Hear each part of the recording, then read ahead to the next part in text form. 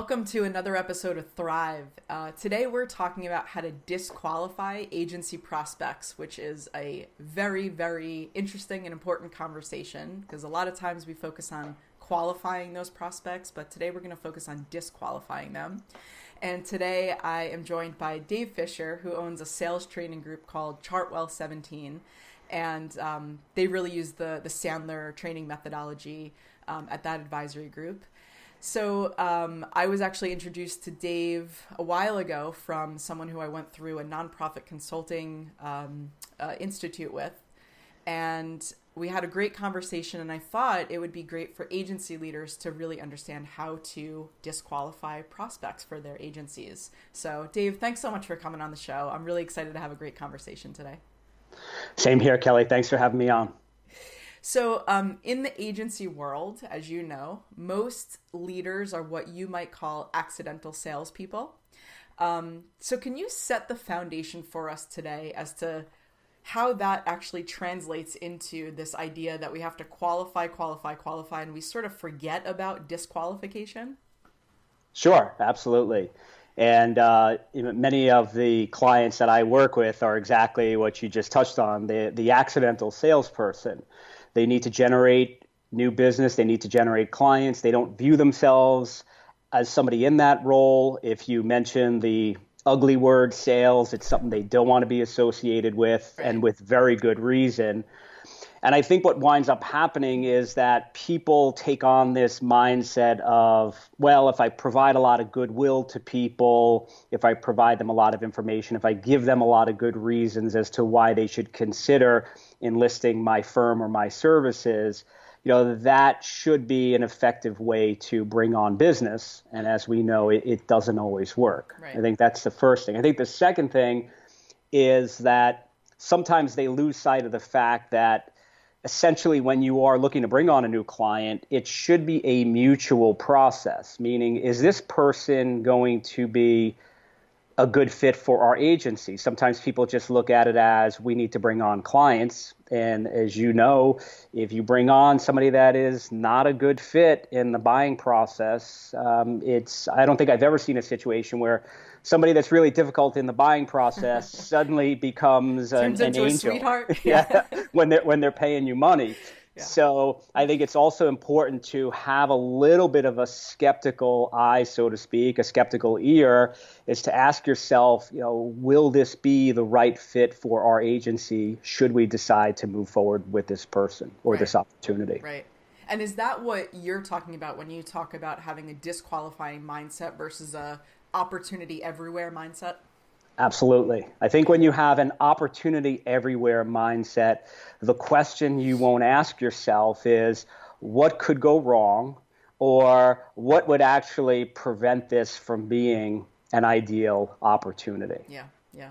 It's funny, a lot of the agency leaders that I work with who are primarily responsible for bringing in or closing new business, they get really excited at every new opportunity, which, I appreciate. I've been in that boat before. But they really don't. Many of the agency owners that I work with don't have that disqualifying mindset. They don't look for what are the potential risks with this organization. Does it fit within our positioning? Is it a good match, for where we want to take this organization long term?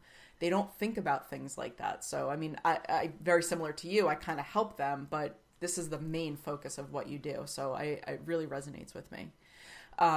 Let's talk about a little bit how we sort of transition that mindset into the benefits to the agency leaders, creating fewer proposals, increasing their closing rate, things like that. Talk a little bit about that for me. Sure. And one thing I wanted to just touch on, you mentioned mindset. I think another thing to keep in mind, which probably the hardest thing to do, is going into these opportunities emotionally detached from the outcome. That's a good point. Yep. If you are emotionally attached, if there's a competitive side of you that kicks in and a person says, Kelly, tell me why I should hire your firm, I think that right there for the emotionally involved person will lead to a whole listing of reasons, whereas the person who's thinking about this a little bit more skeptically may take a step back and say, well, I'm not really sure at this point if you should. So just wanted to touch on that first piece is emotional detachment, I think is really key. It's going to allow you to really think through this notion of qualification much, much more thoroughly. Yeah. Now, to touch on some of the things that, again, having this mindset, less proposals, absolutely. Higher close rate, definitely. I think another thing that you'll see in this process is less negotiating at the end. Yep. One of the things that people, in my experiences, don't really qualify on, or they don't have the discussion around, are the financial and time investments required to make the solution work. Yep. It's not discussed until the end when the person is seeing the pricing for the first time. Right. And that leads to a back and forth, let's negotiate. And again, if I'm emotionally invested and I want this to happen, well, then what I might start doing is conceding. And in that case, I'm giving up profit margins. So I think another thing you'll see is the ability to retain some more profit margin as a result of bringing on the right client. Yeah, you're definitely speaking my love language. So let's talk a little bit about some red flags. I mean, you mentioned before, I think that's a great example. If somebody says, why should we choose your firm? That's like a pretty loaded question. And it just, it doesn't help this situation. You know, it kind of shows you what the prospective client's true colors are in a way. So is there, this is maybe a bit of a general question, but is there like a prospect filtering protocol or some red flag scenarios that you can sort of walk us through as to what those things might be for the business development people at agencies? Sure. Three come to mind immediately. I think the Thought they might. First one is if the person is unwilling to engage with you outside of email. So like I see a lot of times someone will reach out to an agency, we're really interested, why don't you send us over a couple of ideas? And then there'll be this back and forth on email. And what I'll always advise clients is get off email, get the person on the phone. In a perfect world, get in front of them face to face. Yeah. And if the person is unwilling to get on the phone with you or meet with you, then that right there is a red flag. Yeah. And that's pretty low on the list, I would imagine. I mean, that's a pretty 101. Yeah. Yeah. So I'd say the second thing would be if somebody is really pressing you, Kelly, tell me the reasons why. Tell me why I should hire you. Tell me how you would fix this issue. And if they are unwilling to engage in a dialogue where you are essentially taking a step back, saying, well, before I can actually start giving you some solutions, I first need to understand what's going on in your world. If the person is unwilling to have that discussion with you and answer questions, I'd say that's another red flag. Yep. Anything else? And then I'd say probably the biggest one would be if they're really leading the discussion right away with things about fees, right? So if off the bat, Kelly, I was curious to know what you charge for X. I'd like to know your fees. And again, part of the training that we provide our clients is how do we tactfully deflect those questions, letting people know that we will eventually answer them. However, for us to answer them, we need to have some more information. If the immediate response to that is, yeah, but just give me a price, again, I would start to think of that as a bit of a red flag. Yeah, for sure. And I recently wrote a blog post on a prospect filtering protocol, which has, these like a checklist and some red flags. So I'll put a note to that or a link to that in the show notes as well. There was something that the last time we spoke, you talked a little bit about some things that might be overlooked in terms of a macro versus a micro view of disqualification. And I think that the people who are listening and watching would really get a lot of value out of that. So can you we'll pivot a little bit and go into some of that? Sure. So if we look at macro, we can look at it if there's really three things that have to basically align for if I am the person that is looking to bring on a client, for me to have good confidence to say that at the time I deliver a solution, that this person will provide me with a yes or no. And I think that's ultimately the goal, right? What you want to avoid is the person going into the prospective client's version of the witness protection program or the perennial let me think it over. Right. So if we look at those things, we would say the first thing to really get a good understanding of is, what are the personal, compelling, and if you can get there, ideal emotional reasons why somebody would want to make a change. Ultimately, what we are selling is change. People are in comfort zones, and really there needs to be something personal and compelling and emotional to get them to make that change. Mm-hmm. And so within that, we use a terminology in Sandler called pain. Figuring out what is the pain that the client is looking to solve. Mm-hmm. And so that's the first thing. And if there really isn't any pain, if you're not hearing anything compelling, then I think it's incumbent upon you to start thinking that perhaps this might not be a good opportunity. Mm-hmm. We say no pain, no sale. Right. So from there, the second thing would be to have again, mutual alignment around investment. And by investment, I mean, what are the things that the client is willing and able to invest in the solution? We oftentimes quickly go to things like fees and budget. However, I think another thing that gets overlooked is really qualifying the person on, are they willing to invest the time on their end that would be necessary for the solution? Yeah. And so if you get red flags there, another opportunity to think about disqualification. Yeah. And then, so if we look at that, again, first step would be pain, second step would be investment. The third thing would be really understanding their decision-making process. And I think this is the part where people get held up. They might have a really good conversation around pain, what we're trying to solve for. There's some alignment around investment. And then the person says, great, why don't you put together a proposal? And then you send it, and suddenly you find out after the fact that they need to go and sell this internally, or they need to formulate a committee, or whatever the case may be. So it's that third piece of what is their decision-making process, meaning when are they looking to implement a solution, whether it's with you or somebody like you. Who besides themselves will be involved in the decision? How do you, as the business development colleague or professional, how do you get them involved in the discussion? Right. If they happen to be vetting you plus a couple of other competitors, what is the process that they have in place to evaluate you and your competitors? Will it just be on price alone? And I think the other thing would be is really understanding, have they made this buying decision before? And oftentimes when people have not, they then decide to hijack the process, and they use their non-decision-making process, right, to buy something that they've never bought before.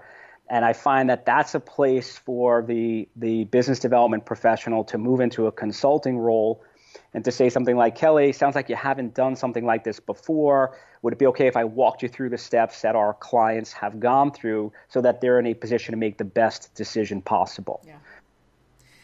You said a lot of good things in that, little encapsulated vignette there.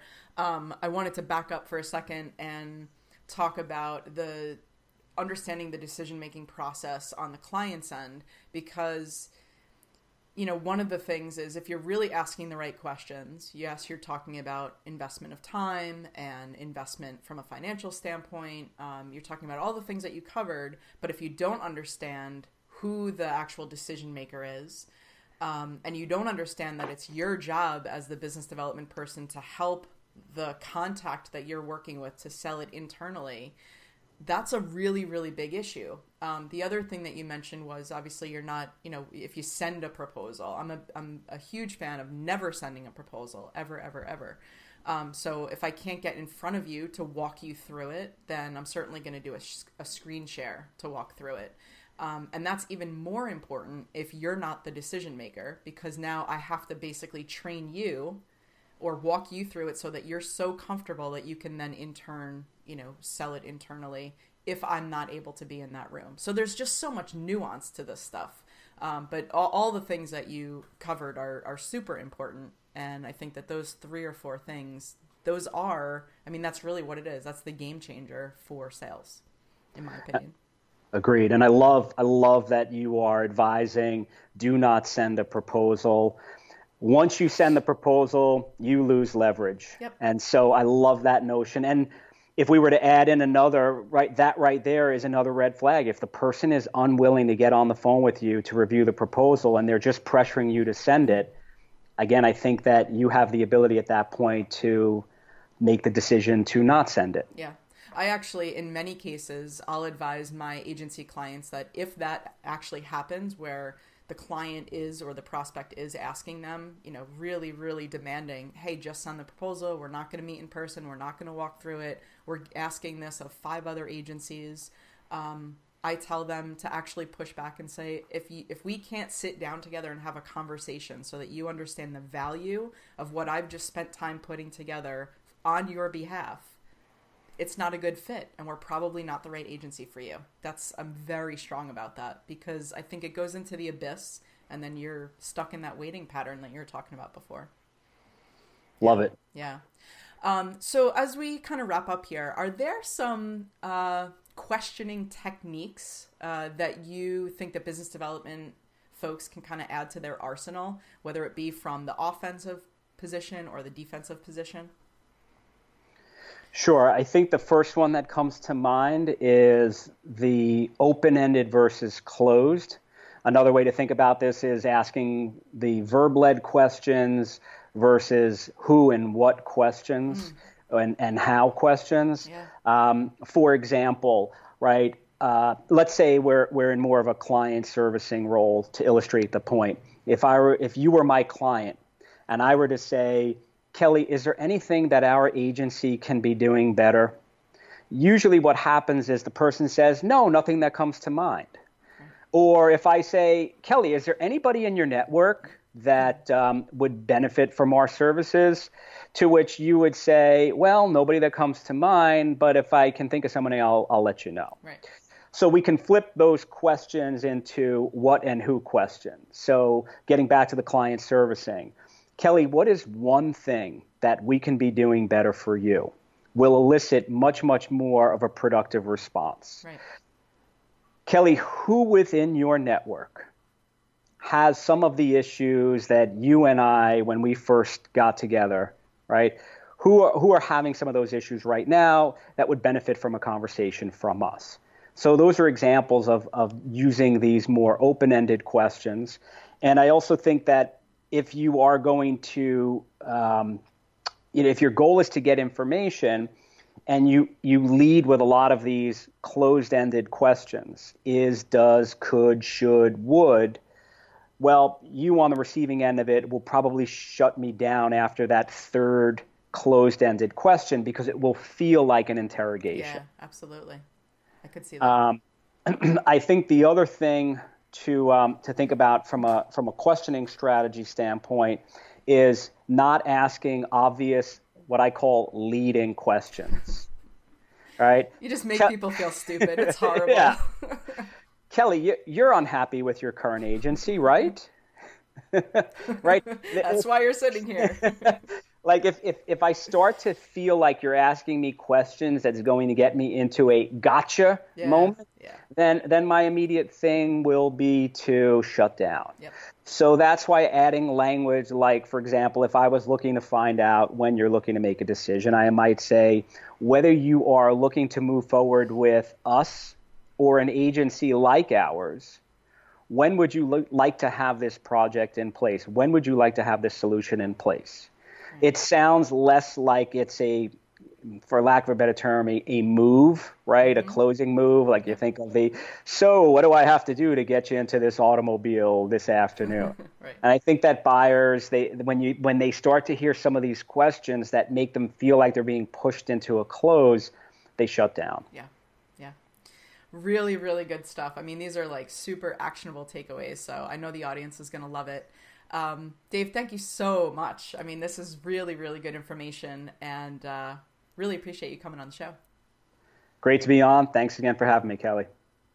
This episode has been brought to you by Workamajig, the #1 creative agency management software. Show notes at thrive.workamajig.com.